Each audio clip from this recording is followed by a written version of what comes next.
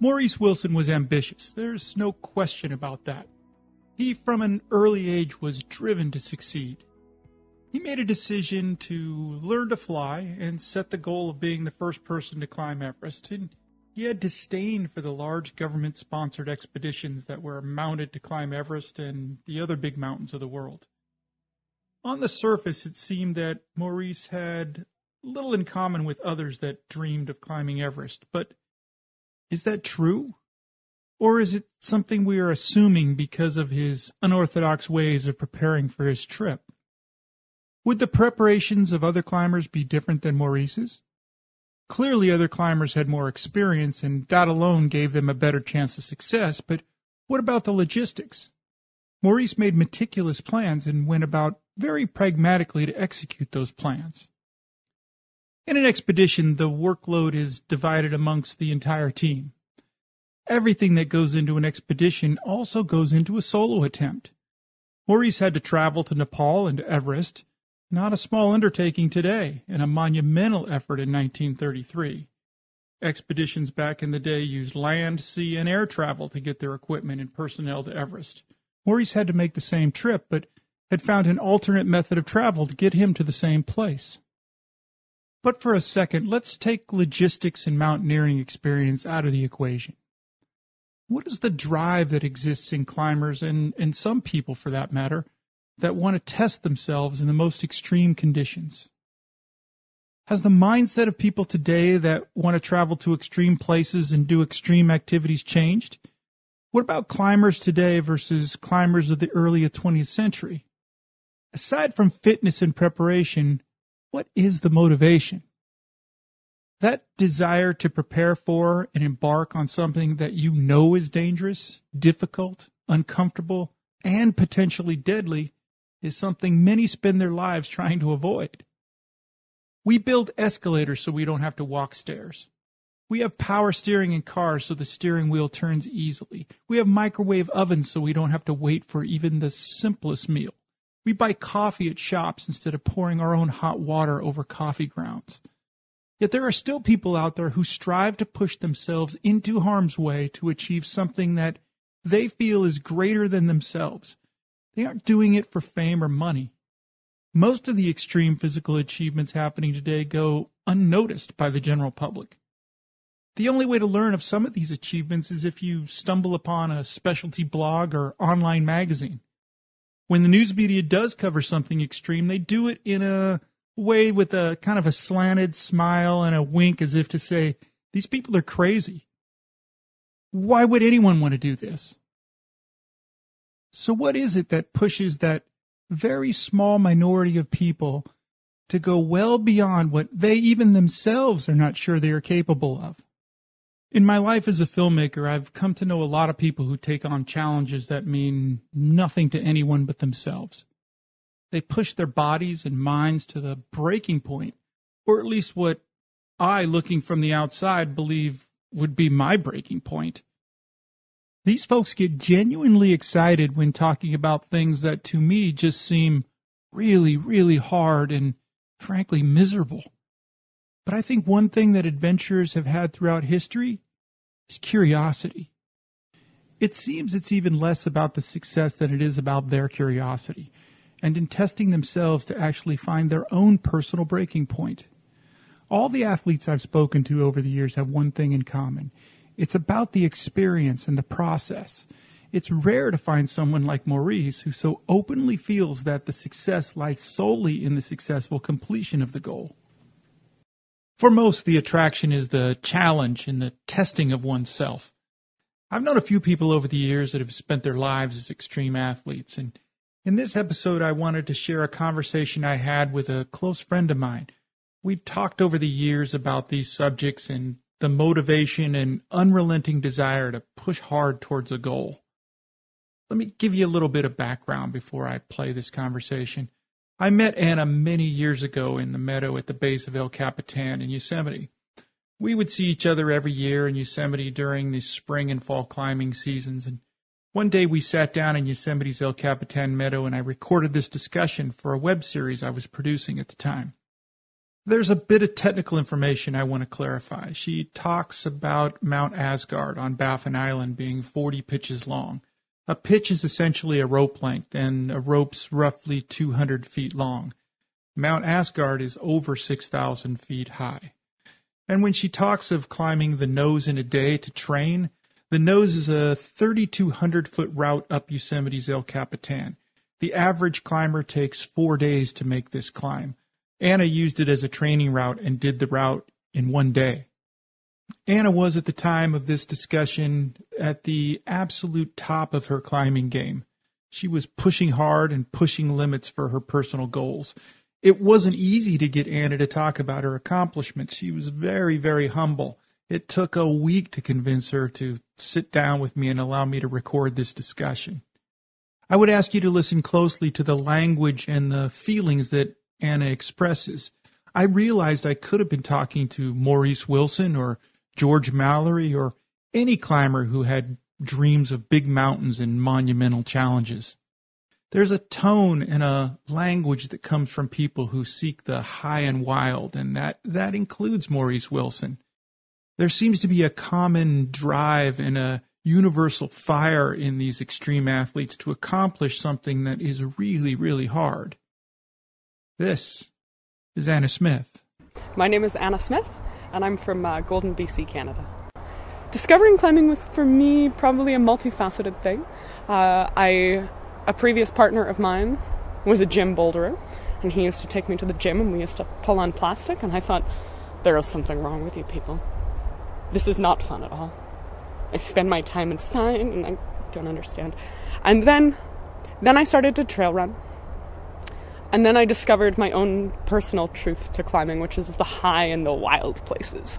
The places that you are dependent on you and your partner's decisions. And those decisions mean life or death, really, when you get down to it. And the beauty of those places and how blessed we are. That's a part of our lives, that we can reach out and access that. I think that's fantastic. And so for me, it was discovering that high and that wild and that mighty area that blew my mind, and this is what I want to do. Okay, Anna, I know you just climbed Nose in a Day. Tell me about what climbing Nose in a Day was about. Climbing the Nose in a Day for me was about trying. It was about trying to see how fast I could go, how hard I could go, how much I could really push into exhaustion, because, let's think about where I'm going in 2 weeks. That's a portion of a mountain. That's, a little more than 2/3 of Mount Asgard. Mount Asgard, we're talking 40 full pitches. And so for me to understand that I could deal with that level of exertion for so long was pretty paramount. What does El Capitan mean to Canadian climbers? To Canadian climbers, El Cap and the valley itself are pretty legendary. I think they're legendary all over the world, right? I'd heard about this place long before I ever came. And I came for the first time with a partner who was a much stronger climber than I was. And I got to experience Yosemite in a way that I couldn't have given it to myself. And so it's been a real gift to be back as a better and stronger climber, as someone who can actually, hold their own within their own party. And the valley has a kind of mystique and an aura to it that's really difficult to get anywhere else. Tell me about bonds or, relationships you've made with people that live here or here when you climb. This is my first extended road trip. And the characters that I've met along the way, some of them I met prior to the valley and I've re-encountered here. Some of them I met here in the valley, but they're all, I feel like I'm very blessed. They're all very powerful individuals. They're people who just kind of leap off the page at you in their personality, right? They're people that you want to engage with and to know better. And they're people who inspire, right? And there are these people who climb really quietly and really confidently, and there are people who just throw themselves into it with everything they have. And both of those are incredibly inspiring, right? All of these people that I've met and that I've gotten to learn from and to climb with, they've all brought something new to the way we all the way I live my life and the way I climb.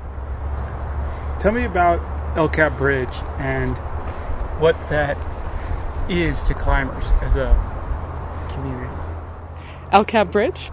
It's a place that you can't walk 3 feet without seeing someone. The meadow itself, the meadow was one of my first places I came to when I first came here. We came and we got straight on Half Dome, came off, walked into the meadow for our rest day and ran into no less than 4 people, including our mutual friend, who I hadn't seen in a long time, or who my partner hadn't seen in a long time. And it's always a good reminder to understand just how integrated our community is, however geographically dispersed we are. So tell us now about your next adventure, which is, tell us who the grant provider is and where you're going and what you're going to do. I'm grateful and thrilled to be going to Baffin Island with another woman named Michelle Kaditz, who's a young female alpine guide in the Rockies. We are grateful for the funding from the Alpine Club of Canada and all the support from Mountain Equipment Co-op. These are the people that made this a reality for us. And so Michelle and I fly north in early July. We go by plane from Calgary to Ottawa, Ottawa to Iqaluit, and then from Iqaluit by a small plane to a town called Pang-Nirtung.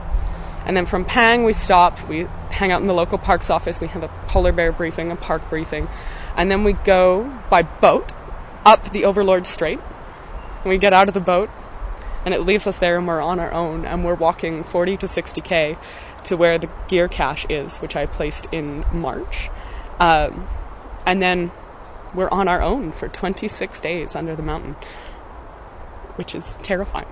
The Scott route is 40 pitches of about 11 minus up Mount Asgard. It's going to be our acclimatization route. It's going to be our introduction to the area. It's an entirely free climb. It's at an accessible grade for us. It's the iconic peak of the area. We chose it because we thought it was something that, given a weather window, we were really certain we could get done. And after the Scott route, hopefully, we get a few more weather windows and we have a couple of options and ideas which might take us elsewhere. What does it mean to be a female team to go after a Baffin Island route? To be a female team going after a Baffin Island route, I don't know that there has been a female duo that has gone before. I don't know that there has been a team comprised only of women. So I don't think it's a small deal for me or for Michelle. I think we both understand that this is maybe the biggest thing that either of us have ever done, and that it's going to come with its own set of challenges. And our lack of collective experience is all the more reason that we need to be really careful and really pedantic and plan as much as we can and cross our T's and dot our I's, because if we have to play all of our cards right in order to be successful. Do you have any expectations or preconceived ideas about what this route's going to do? I don't think anything particularly specific about what the route will be. I think both of us expect an isolation, which I don't think we've either felt before. I think we expect a level of challenge within that route at 40 pitches, which will again be something wholly new to both of us. You know, who has access to routes this big other than here in the valley? Give us a very brief description of your mom and what your mom thinks about your Baffin Island adventure. For my mother's birthday last year, I sat around and I thought, what does my mother want? She's a woman in her mid-60s. You know, she doesn't want the things that I can afford to give her. And so I printed off a photograph from a previous mixed climbing adventure, and on the back I wrote, "Good for one veto of an ill-advised vertical adventure."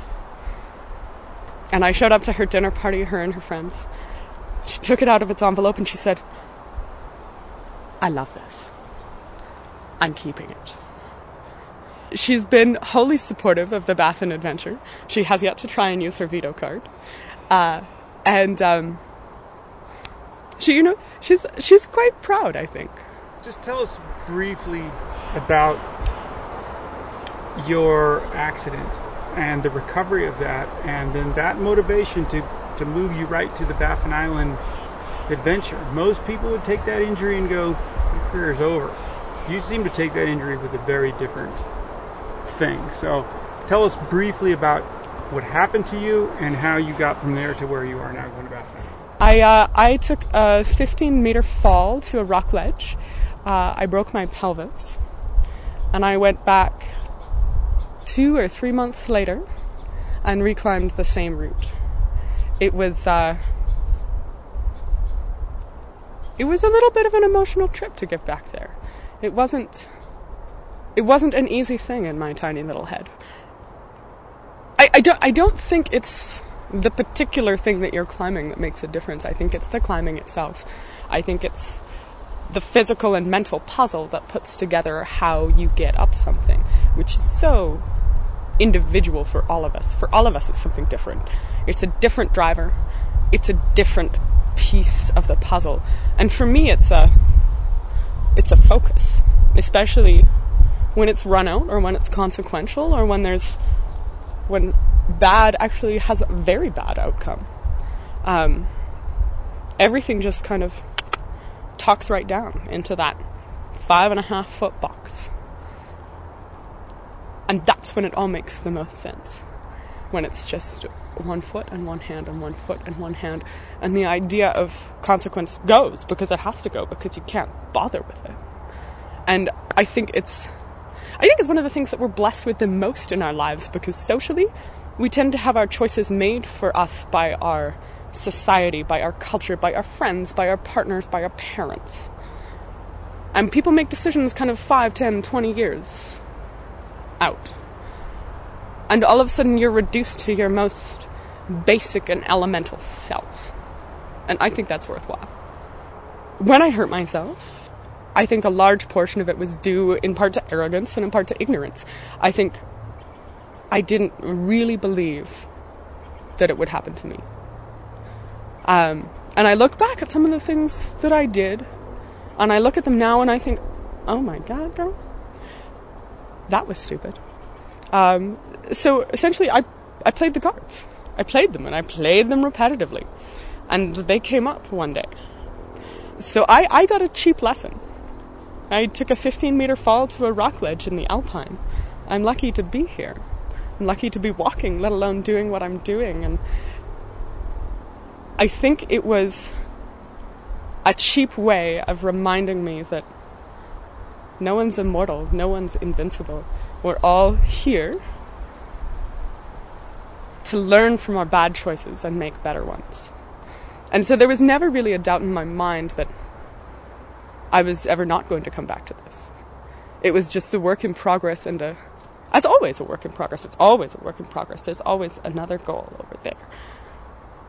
So I think it's a very organic thing. I think it was just simply an experience which really coalesced all the goals and all the drive that I have and all the things that I think I might one day want to do.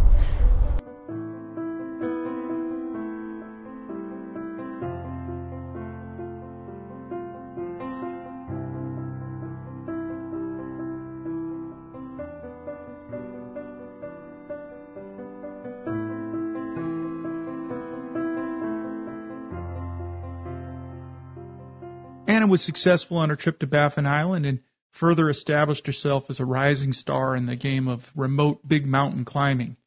In 2016, Anna and a partner were awarded the Mug Stump Award, a very prestigious grant that would help her and her partner fund an attempt at climbing Brahmasar 2 on the Indian side of the Himalaya.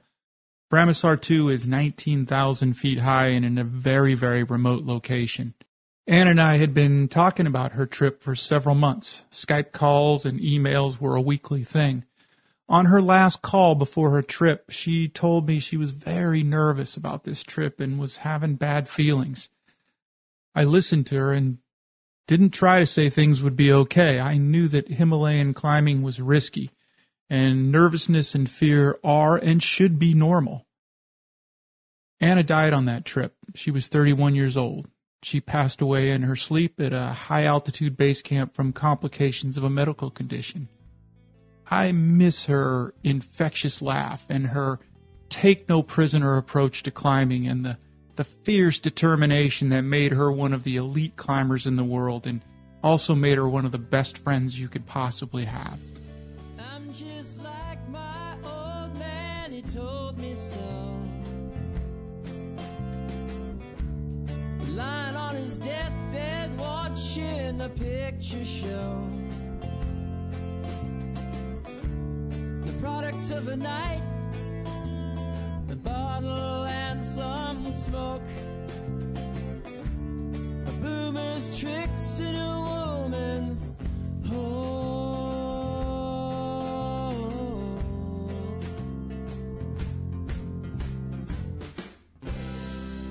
It's hard to fly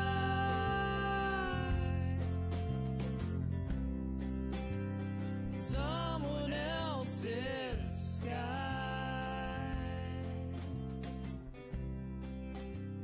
'Cause if you try,